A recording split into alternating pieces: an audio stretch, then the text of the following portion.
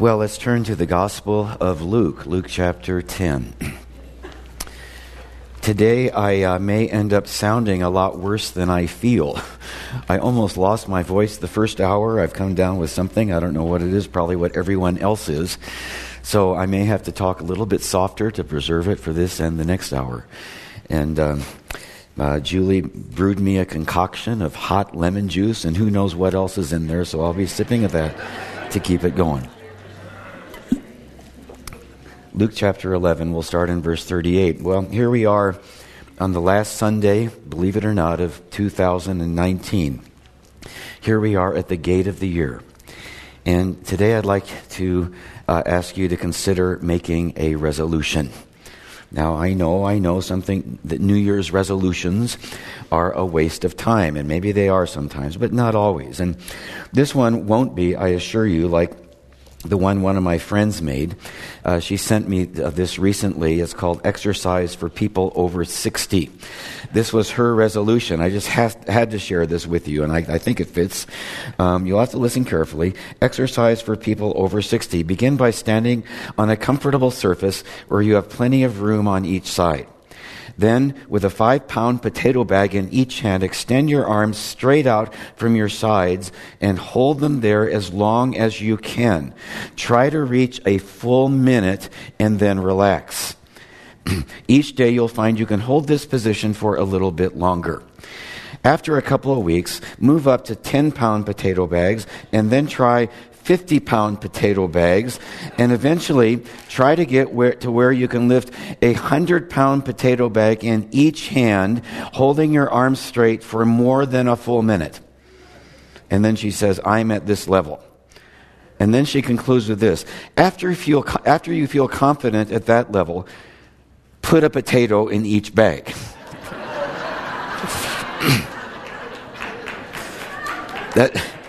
Some of you like that, probably too much.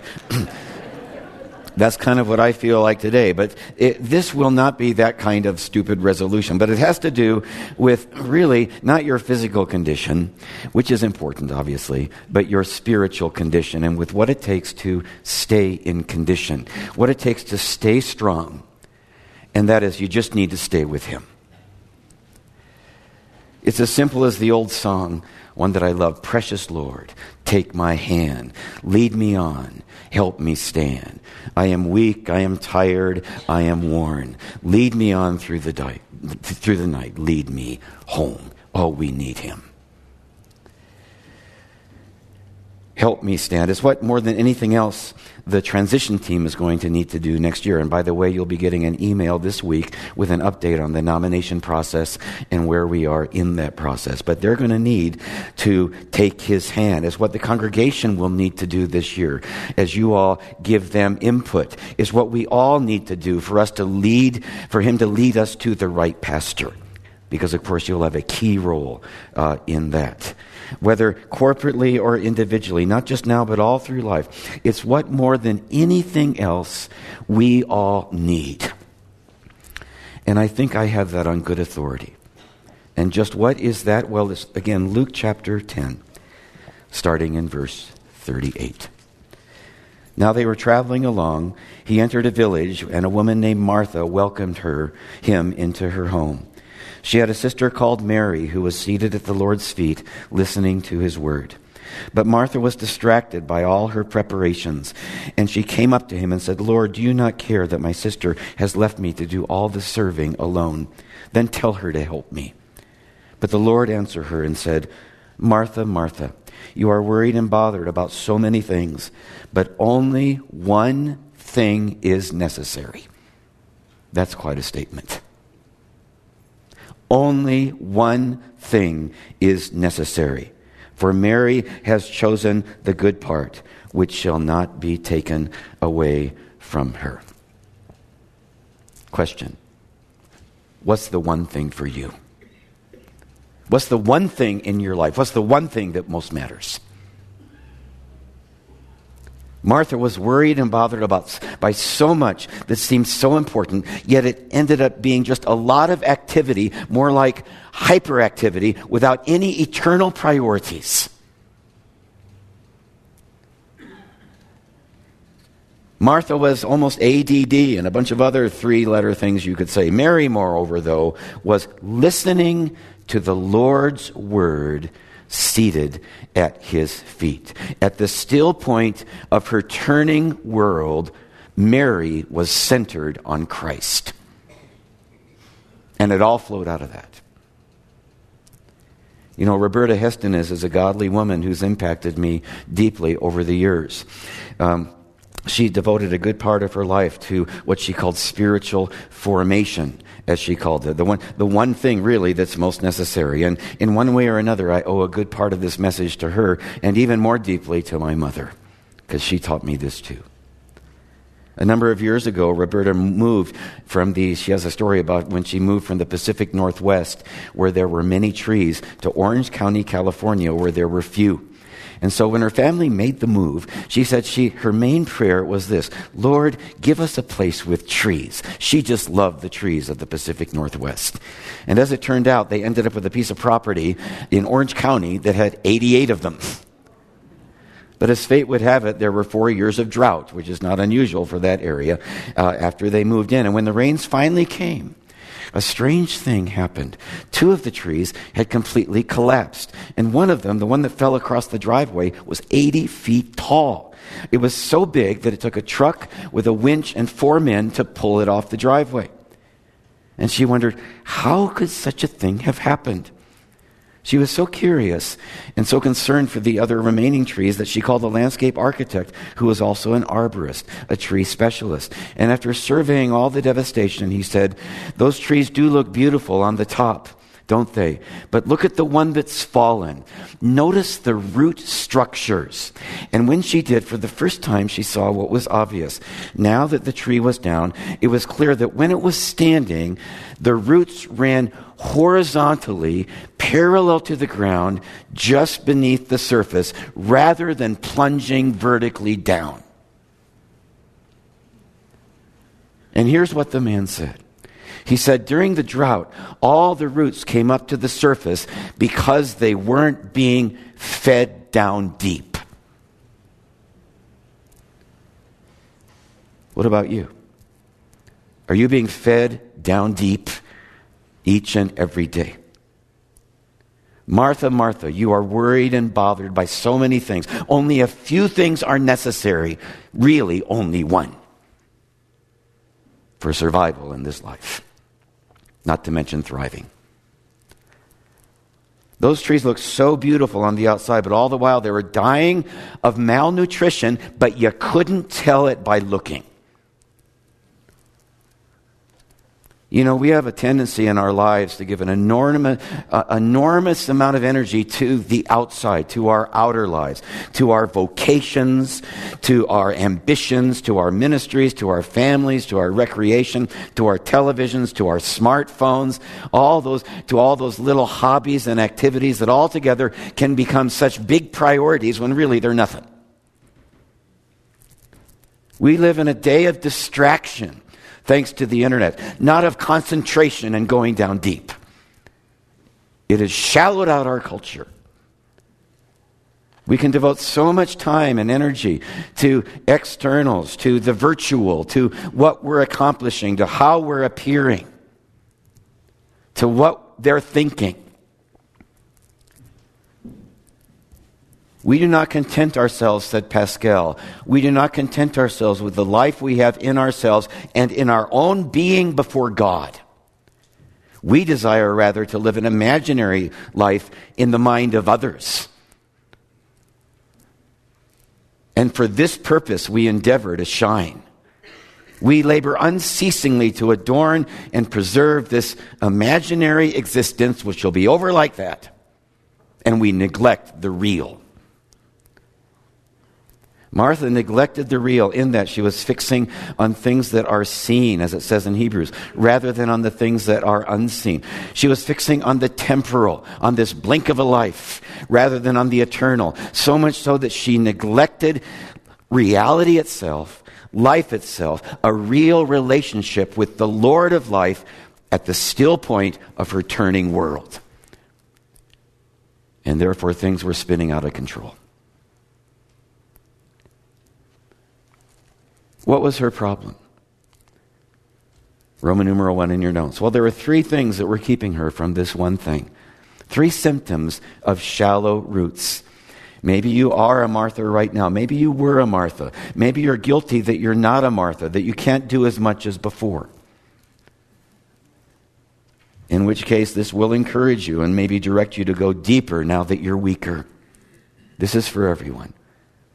The first thing that was keeping her from the one thing is that she was running, fill in the blanks, tired. Running tired. Can you relate? Or maybe you could in your past life. Maybe not all of you can, but some of you I'm sure can. This can happen when you almost start to measure your success by how stressed you are, as Martha seemed to be doing. Success means always doing, always talking, always performing, always accomplishing, always taking another step up the ladder, always experiencing, but never sitting, never listening. Unless you're experiencing numbing fatigue, you must not be working hard enough. Unless you're experiencing some adrenaline rush or some dopamine fix through the screen in front of you, through a computer game or whatever, you're not living well enough. For some, activity becomes an anesthetic that dulls the pain of an empty life, or some past pain, or some future fear. Others are running tired because they're running low on faith. They don't have the faith to give God His time. There are too many guests to serve. There's just too much to do. And because you never give Him the tithe of your time, there's never enough time. Just like happens when you don't give Him the tithe of your money, there's never enough money.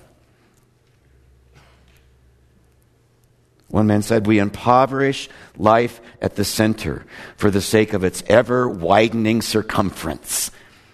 Ambitious young people are like that too often. And you become like a rubber band at the end of its stretch. You know how when you pull a rubber band far enough, it loses all of its tensile strength or whatever. And then if you pull it any further, what happens? It snaps. And then, who knows what? We need to live life in the flex. But many of us, instead of living in the flex, are living on the edge all the time. Or maybe your kids or grandkids or whatever. And that is great when you're, knee-deep in powder skiing down a black diamond slope like up in Summit County where we're from. But it's not great when that's your whole life. If you're living in the stretched out, stressed out, limit of your capabilities with very little room for anything else to come in. And you can be sure, given what life serves up, something else will come in. It's not great if you're feeling like the old comedian Flip Wilson. Remember him? He said, if I had my entire life to live over, I doubt if I'd have the strength. And then, you get upset at the spouse or the kids or your friends or your coworkers who aren't doing as much as you, who haven't bought into the madness. And you say, do you not care? You've left me to do all the serving. Typical complaint of a Martha. She gets righteously indignant at everyone who's not doing as much as she is until she says, Lord, do you not care? Look what's happening to me. Why did she say this? Why such a fleshly reaction? Well, think about it. She was giving God Himself the what for. Maybe some of you have done this too. Why? Well, there were 3 things that were keeping her from this one thing. First, she was running tired because second, point B, she was running, fill in the blank, busy. Here, the Lord of the universe was in the very next room at the still point of Mary's turning world. And her own sister, Mary, was there on her knees as an example for her. Did He care about her? It's called the no-brainer question. Of course He did. The real problem was that she didn't care enough about Him. Because she was worshiping the wrong God, bowing down to the idol of busyness. What about you? Running busy? It's not that a full schedule is wrong. Paul says that we're to be steadfast, immovable, always abounding in the work of the Lord. He said, I labored even more than all of them. That was one of my father's favorite verses, and it's become one of mine. Paul said that we're not to be lagging behind in diligence, Romans 12:11, but fervent in spirit, serving the Lord. He said, whatever you do, do your work heartily, whatever your vocation, as unto Him. Colossians 3:23. But there's another side to this truth. Without some quiet devotion, it will only end up being so much commotion. Running the rat race like Martha was. And like Lily Tomlin said, the problem with the rat race is that even if you win, you're still a rat. You end up seeing your ladder was leaning against the wrong building. And what was all that for? And what's the difference between the two kinds of races? Well, the difference between the race God's given us and this rat race is that in the world's way of running, though there's a whole lot of motion, there's not much direction. You never really get anywhere in the overall scheme of things. Because in man's race, you're like this gerbil on a wheel, right? You're a rat in a maze going for a couple pellets at the end that are going to leave you empty. But in God's race, you're a runner in a marathon, steadily drawing on inner reserves at the still point of your turning world, midstream of His will, as through it all you go for the gold. Martha was going nowhere fast because there were three things that were keeping her from this one thing. First, she was running tired, because second, she was running busy. Therefore, third, point C in your notes, she was running filled but unfulfilled.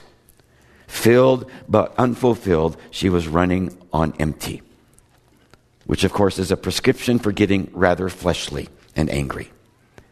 This is the emptiness of a life that has no time for the life giver. And those who practice such neglect end up being filled but unfulfilled. As someone said, beware the barrenness of the busy life. It's so easy, isn't it, to fill our lives and our children's lives. Especially these days, kids are stressed out, stretched out like never before. And it's not doing them good, ultimately. Too often, anyway. It's so easy to fill our lives and our children's lives with people and things and extracurricular activities and sports and entertainment and even ministry. Pastors do this especially. And what can happen as your outer life gets more and more full and the inner life becomes more and more barren is that in time there can be a collapse. It comes in many forms: backsliding, divorce, midlife crisis, depression, adultery, ministerial burnout. All because it's so easy to become filled but unfulfilled, running on empty. So if that's the problem, what's the solution? Well, again, the solution has to do with centering your life on Christ, like Mary did. And you can do that in two ways. By becoming more rooted in the body of Christ and more reflective at the feet of Christ. That is, it has to do with solitude and community. It says in the Phillips translation that Mary was settled down at the Lord's feet. She was rooted. She was firmly planted, along with the many others who were likely with her in the room that day. In sharp contrast to Martha, who was all alone out there, restlessly on her own, desperately alone.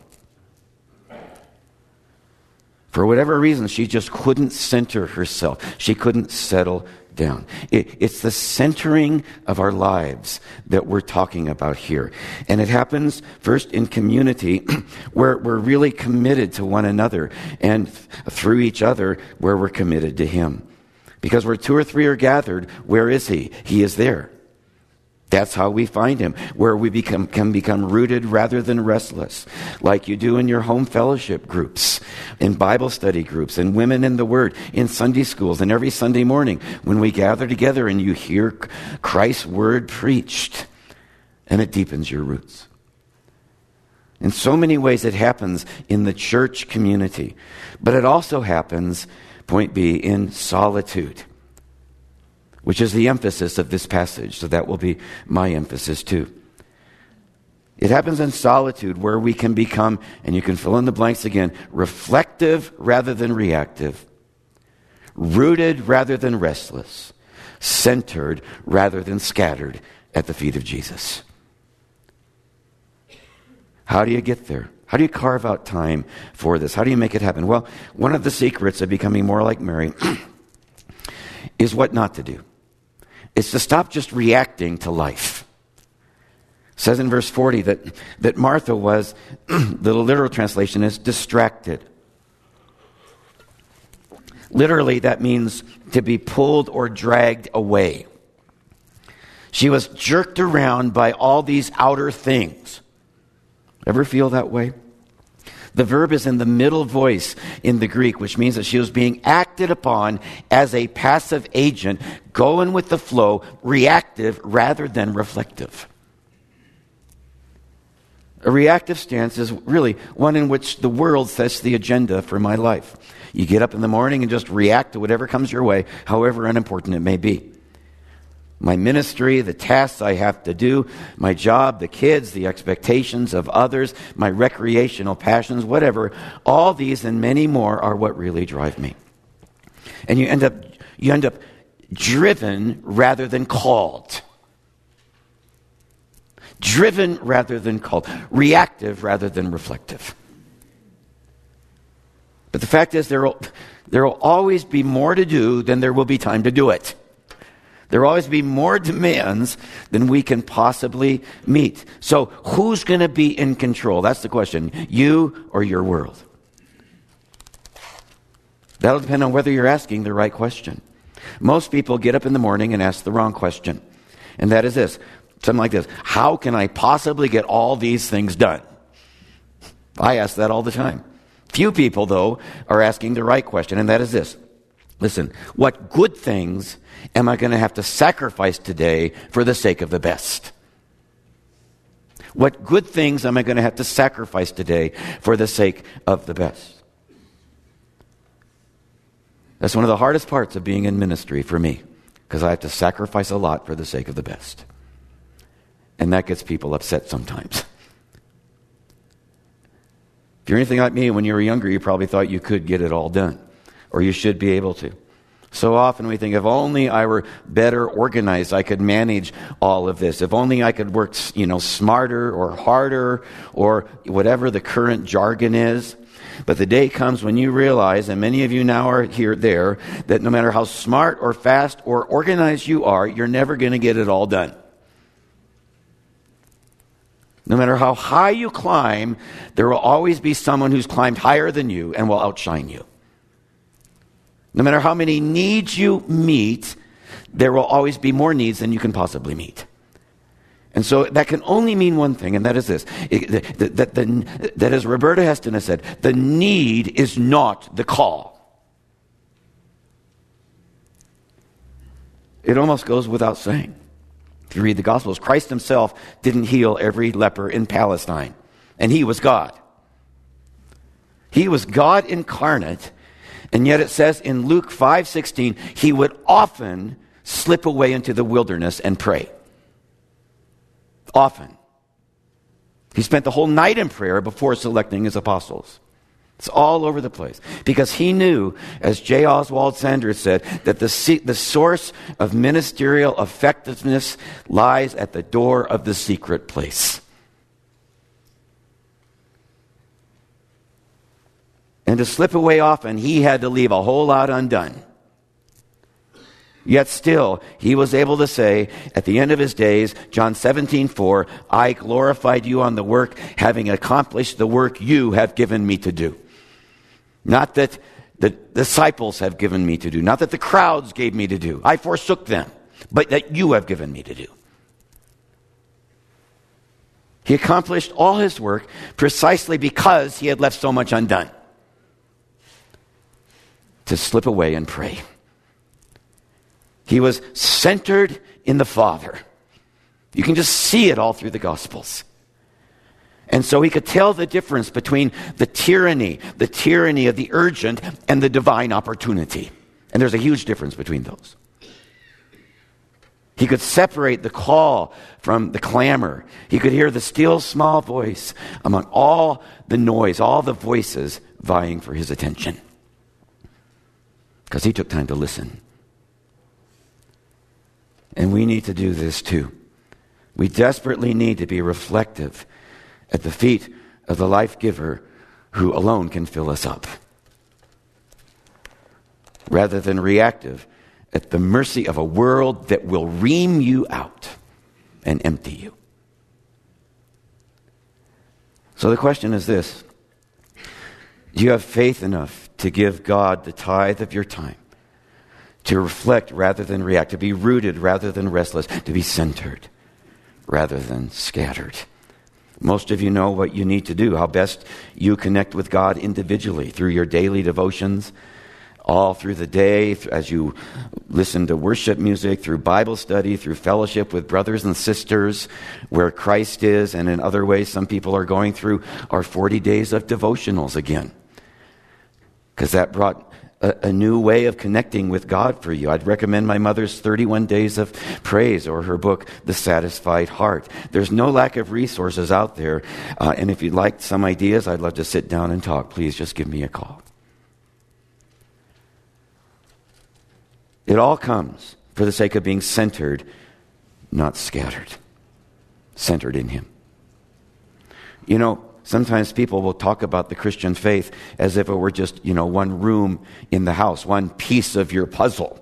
I have my job, I have my social relationships, I have my recreational activities, I have my career, my ambitions, I have my family, and then I have my church, my religion. But Christianity is not just supposed to be our religion. It's not just one spoke at the wheel. No, as we say, it's a relationship. Jesus Christ is supposed to be the hub of the wheel. Or it's just a religion. He's supposed to be at the center of our work, of our relationships, of our activities, of our very, very thoughts, of our whole life. Everything is to flow out of our abiding relationship with Christ, because He alone can hold it all together and somehow keep it all moving in a meaningful direction. Or we're just gerbils in wheels.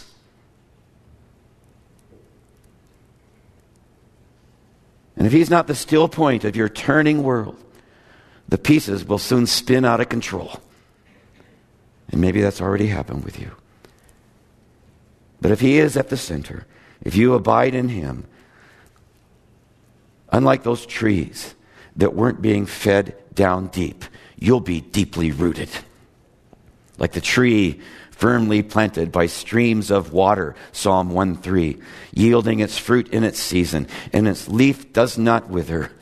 And whatever it does, it prospers, because His delight is in what? The law of the Lord. And in His law, He meditates day and night. And you look at David's meditations, and it's all about a relationship centered in Him. It's kind of like the visitor to the Austrian Alps who was making his first climb. My sister and I took a bicycle and camping tour through Europe 40 years ago. And we did the Austrian Alps, and we heard this story then. And I'm telling you, the winds can really blow up there, just like in life. Well, this visitor had never been there, and 2 seasoned guides went with them because it was a steep and a pretty hazardous ascent, and they climbed for hours until they finally reached the summit. And when at last they reached the summit, the young man leapt to his feet to take in the view, but he forgot about the gale force winds that were there that day, and so he was almost blown off his feet and over the cliff. In fact, he would have fallen off the cliff had the guide not caught him and pulled him down. And here's what he said. He said, "On your knees, sir, on your knees. You are never safe up here except on your knees." And the same is true of life. When the winds and waves, God knows, blow and crash against us. And who knows when it's going to happen. And these days, like never before, they're blowing against the church. So with all of us, we will not succeed if we're running busy, running tired, running filled but unfulfilled, running on fumes. You will never be safe unless you stay on your knees, sir, madam, on your knees. At His feet, in His word, in solitude and community. Unless we become reflective, not reactive, rooted, not restless, and under it all, centered, not scattered. In the eye of the storm, at the still point of the turning world, with the one who created it all. So, here we are at the gate of the year. God has brought us so far as a congregation, but we still so desperately need Him as we enter a process that will end with the calling of our next pastor. God has likely brought you far in your personal life, but if you're anything like me, you still desperately need His help on a daily, maybe even a momentary basis. I'm reminded of what King Edward of England said at the beginning of 1943, and with this I'll close. It was a troubled time in world history. It was during World War II, in his annual New Year's Day radio broadcast, which he ended with this. I said to the man who stood at the gate of the year, "Give me a light that I may tread safely into the unknown." And he replied, "Go out into the darkness and put your hand into the hand of God." Put your hand every day into the hand of God, and this shall be better to you than light, and safer than a known way. That's my prayer for me this year, and for all of you too. I think it's worthy of a resolution. Simply that we put our hand into His hand every day, at each step of the way, that we take time to pray, as the simple song goes, "Precious Lord, take my hand, lead me on, help me stand. I am weak, I am tired, I am worn. Lead me on to the light, take my hand, precious Lord. Through the storm, through the night, lead me home." Father, I do want to thank you that Christ was born in a manger so He could be born in our hearts, so we could center our lives in Him. Father, I pray all of us would make the words of this hymn our own prayer to you as we sing. In Jesus' name, amen.